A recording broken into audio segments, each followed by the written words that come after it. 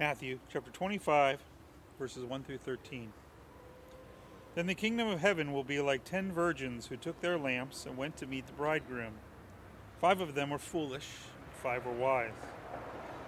For when the foolish took their lamps, they took no oil with them, but the wise took flasks of oil with their lamps.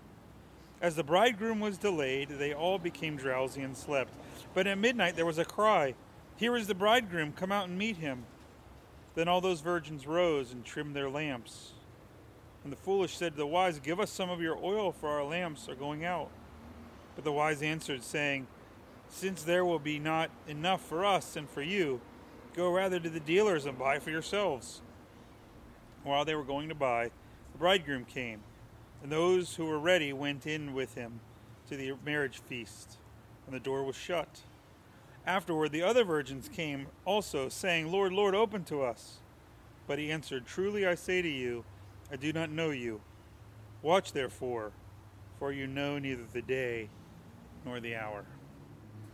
Well, we are looking at the parables of Jesus in Matthew. I just picked out a couple parables to give some exposure to that kind of teaching after doing a series on the Sermon on the Mount. Last week I did a longer intro to parables and how to read them. This week I've got to give you a little more grasp of what Jesus is trying to do with the parables in talking about the kingdom. Jesus loves this language of kingdom, and it's a little hard for us to grasp.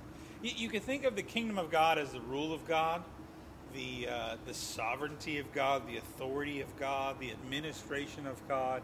It's this idea that the world is not listening to its king, but that it should, and that it is, and someday it will be, that God is in charge. And Jesus is saying the kingdom of God is at hand. The kingdom of God is not just coming, it's here. It's breaking into this world. And we're meant to be people who bring the kingdom. Thy will be done on earth as it is in heaven. Thy kingdom come. That's the work of the Christian. And so for Jesus, heaven is the other world of God that's totally under God's subjection and God's rule, but it's breaking in. And so heaven is coming here, the kingdom is coming here, and in Jesus the king is coming here. So there's this expectation coming out of the Old Testament, particularly coming out of the prophets, that God's rule was coming. That things aren't how they should be, but they're not always going to be that way. And in fact, in the Old Testament, the prophets started to look at the expectation that there is one coming who's going to make things right. Okay, one who's going to rule from the house and lineage of David.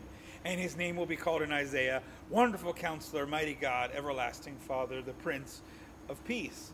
Okay, there's this Son of God, this Son of Man, this human one who's also going to be from God and they're going to bring about that kingdom.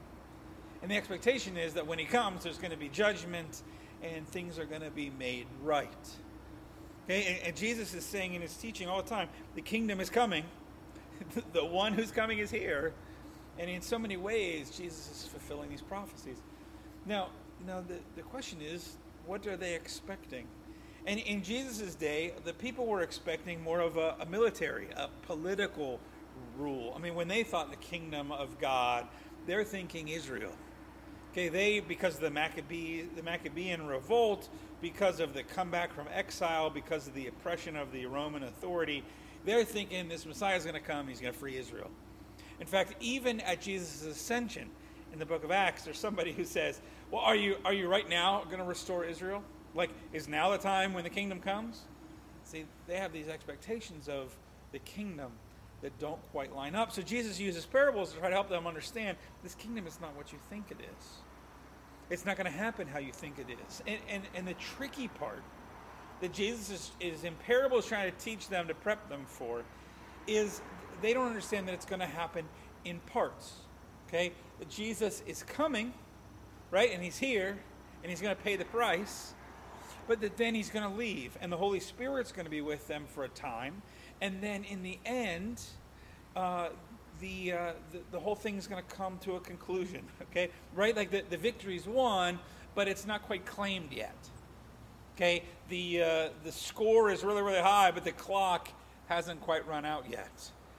Okay, and there's this sense of now and not yet. And Jesus is trying to help people understand how this works. And this gets tricky because in this particular section of Matthew, Jesus is talking about the coming Son of Man and the judgment that's going to come. And the big thought here is nobody knows the day or the hour. Not even he knows the day or the hour. Okay, so we don't know when.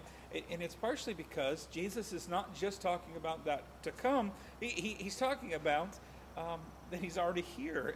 And so that's kind of tricky. And so to help you get that, just think about this. In the gospel, in the book of Revelation, John recounts this idea in chapter 1 and then in chapter 4 again, that God is the one who was, that Jesus was and is to come. In fact, in chapter 4, there are these creatures that are praising before the throne, and they are saying, "Holy, holy is the Lord God Almighty, who was and is to come."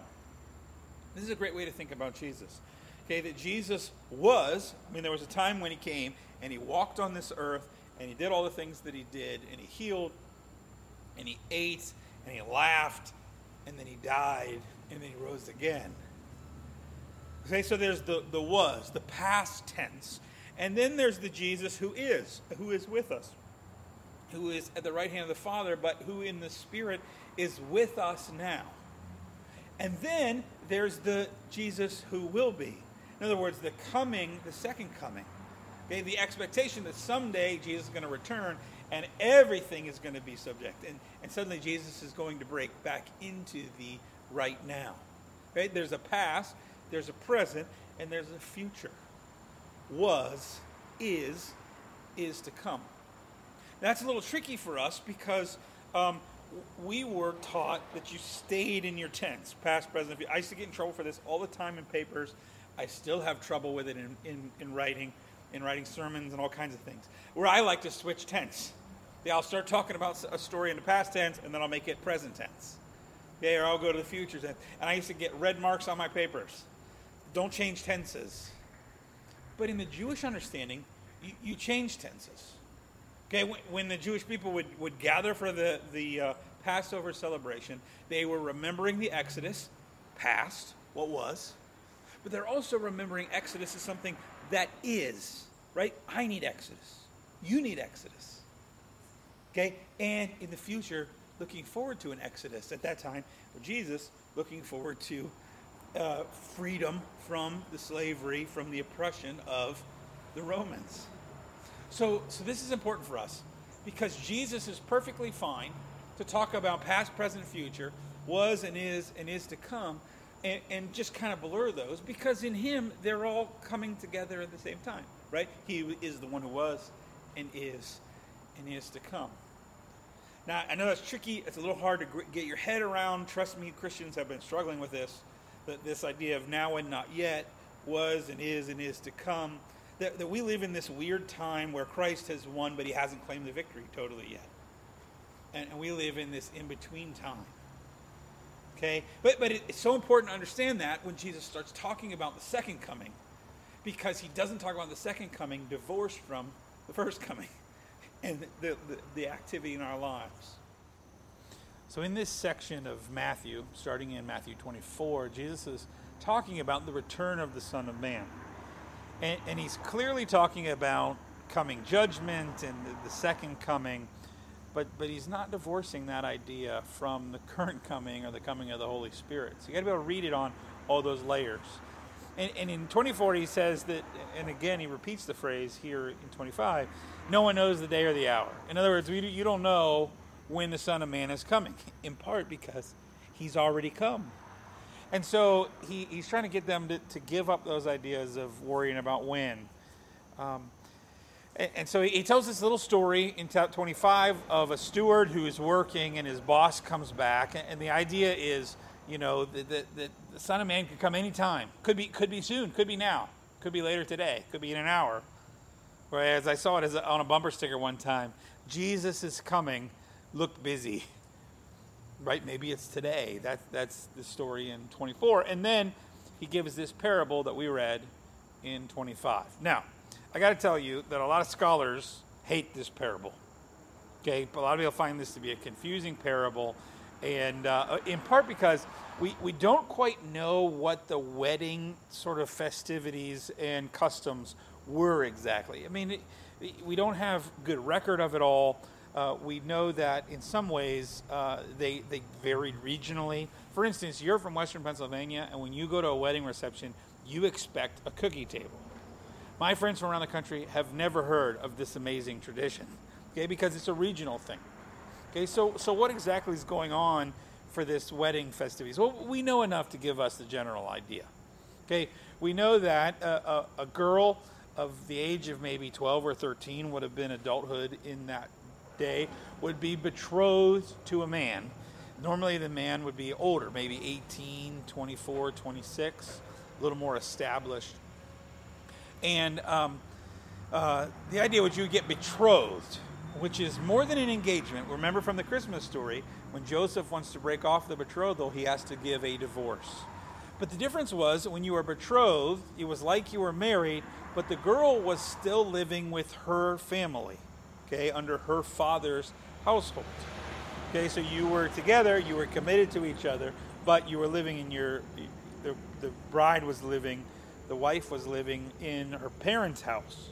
Okay, then when the marriage would come together, the groom, the wedding would be when the bride went to be with the groom, and there would be this major feast. I mean, it would take several days of partying. We know some of those festivities. It would be this big celebration to help celebrate that this betrothal is now a marriage, and that the bride is finally moving in with the groom. So we know that, but we're not quite sure how this transition would happen. In some places, we know that the groom would come over to the bride's parents. There would be a dinner, and then they would all come together and travel over. There'd be like a parade, a wedding party would go with them to the groom's house when the bride actually moved in, and then the wedding feast would begin. Okay, now in this parable, we're not quite sure if these women are sort of bridesmaids, if they're on the trip, they're at somebody's house waiting for the groom. Is he going to go pick up the bride, or are they going to the wedding party? We're just not totally sure, but we know enough to give us the idea of kind of what's going on here. So these 10 women, they're called virgins. That just means young women. Okay, the assumption was if you were not married, you were a virgin. So that may not be the assumption we would make today, but in those days, that was definitely the assumption. So these young women are a part of this wedding party that's going to take the groom, and either maybe the groom and the bride to the groom's house for the start of the feast, or maybe to the bride's house to pick up the bride to go to the wedding feast. We're not quite sure exactly the festivities, but we know there's 10 of them, and they're some kind of part of the ceremony. They each have either like a lamp or some kind of torch, and they're meant to sort of light the way on the journey. And maybe these are like festive lamps.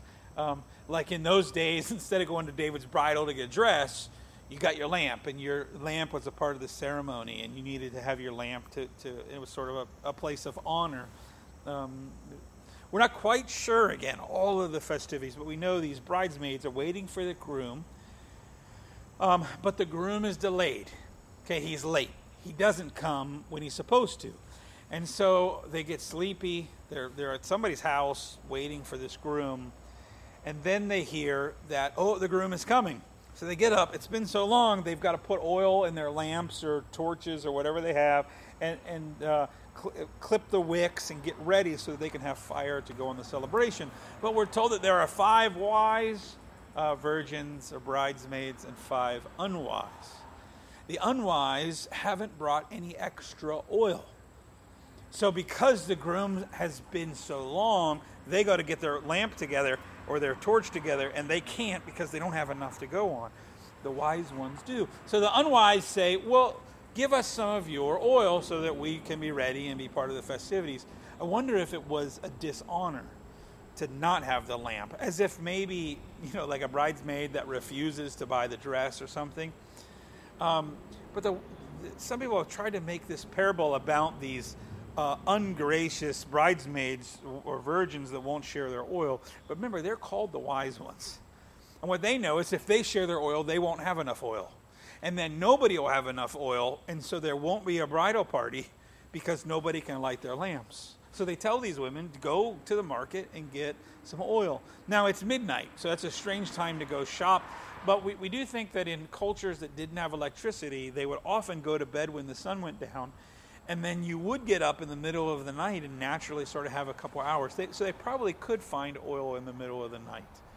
But they go to find their oil, and when they come back, the bridegroom has come, and they have missed it. And they go to the party, and they knock on the door, and they say, "Lord, Lord, let us in." And the bridegroom says, I never knew you. This is a clear connection to the Sermon on the Mount, where it says not everyone who says, "Lord, Lord," will enter. Okay? But he will say, "I never knew you."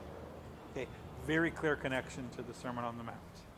So these women miss out on the party because they weren't ready. Now, a lot of people try to make this sermon a lesson about, or this parable a lesson about being ready. Like we said in chapter 24, it could happen anytime. Jesus is coming. Look busy. Be ready. But I don't think that's how this parable should be read.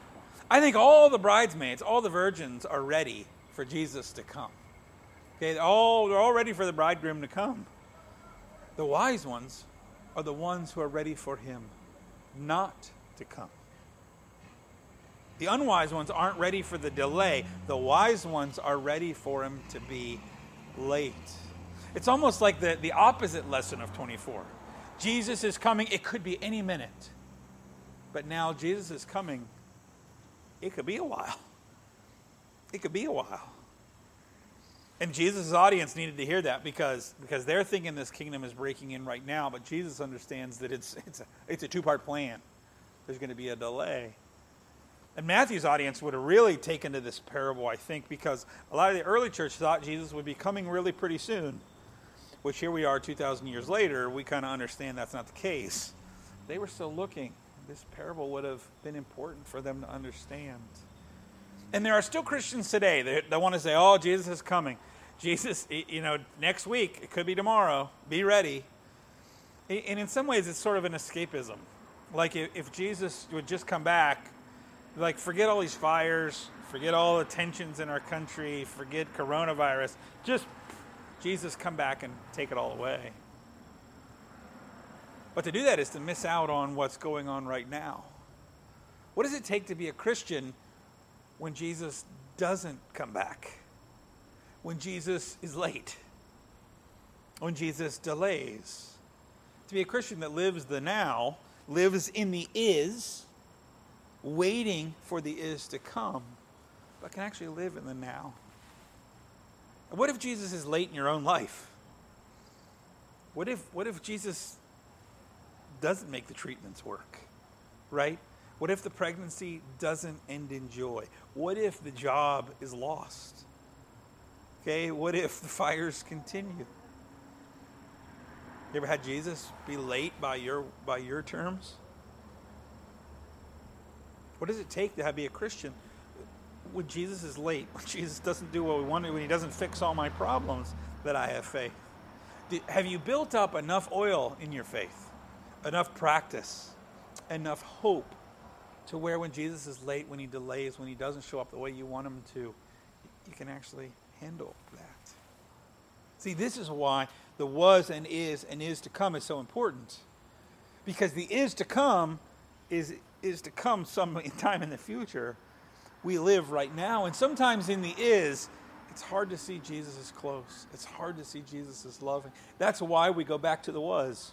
We read our Bibles. We tell these stories to remember what Christ has done and to find strength there. And we remember the is to come is coming. We have a hope that man, it's not good right now, but it will be someday. See, that's what it's like to wait on Jesus, but to wait with hope, to wait with expectation. So that however long this COVID stuff goes on, whatever happens in your life, you're waiting with hope and expectation for what is to come. but you've got enough oil in the tank. You've got enough oil in the lamp that you don't burn out in the is. To be wise is not to be ready for Christ to come, Christ to answer, Christ to show up, the second coming to arrive. To be wise as a Christian is to be ready for those things not to happen, and to have enough hope to keep going and keep being light when Jesus doesn't do what we want him to. That's the lesson of the parable. To be ready for him not to come. Because you don't know when the day or the hour is, so stop worrying about it. That's why I don't talk that much about Revelation.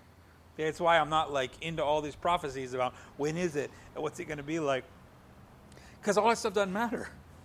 I know how the chapter ends. I'm going to live in the now and be hopeful in the now. So may you find that hope, that in the middle of whatever your is, you can remember the was, and you can hopefully expect the is to come, that you would have enough faith to keep burning.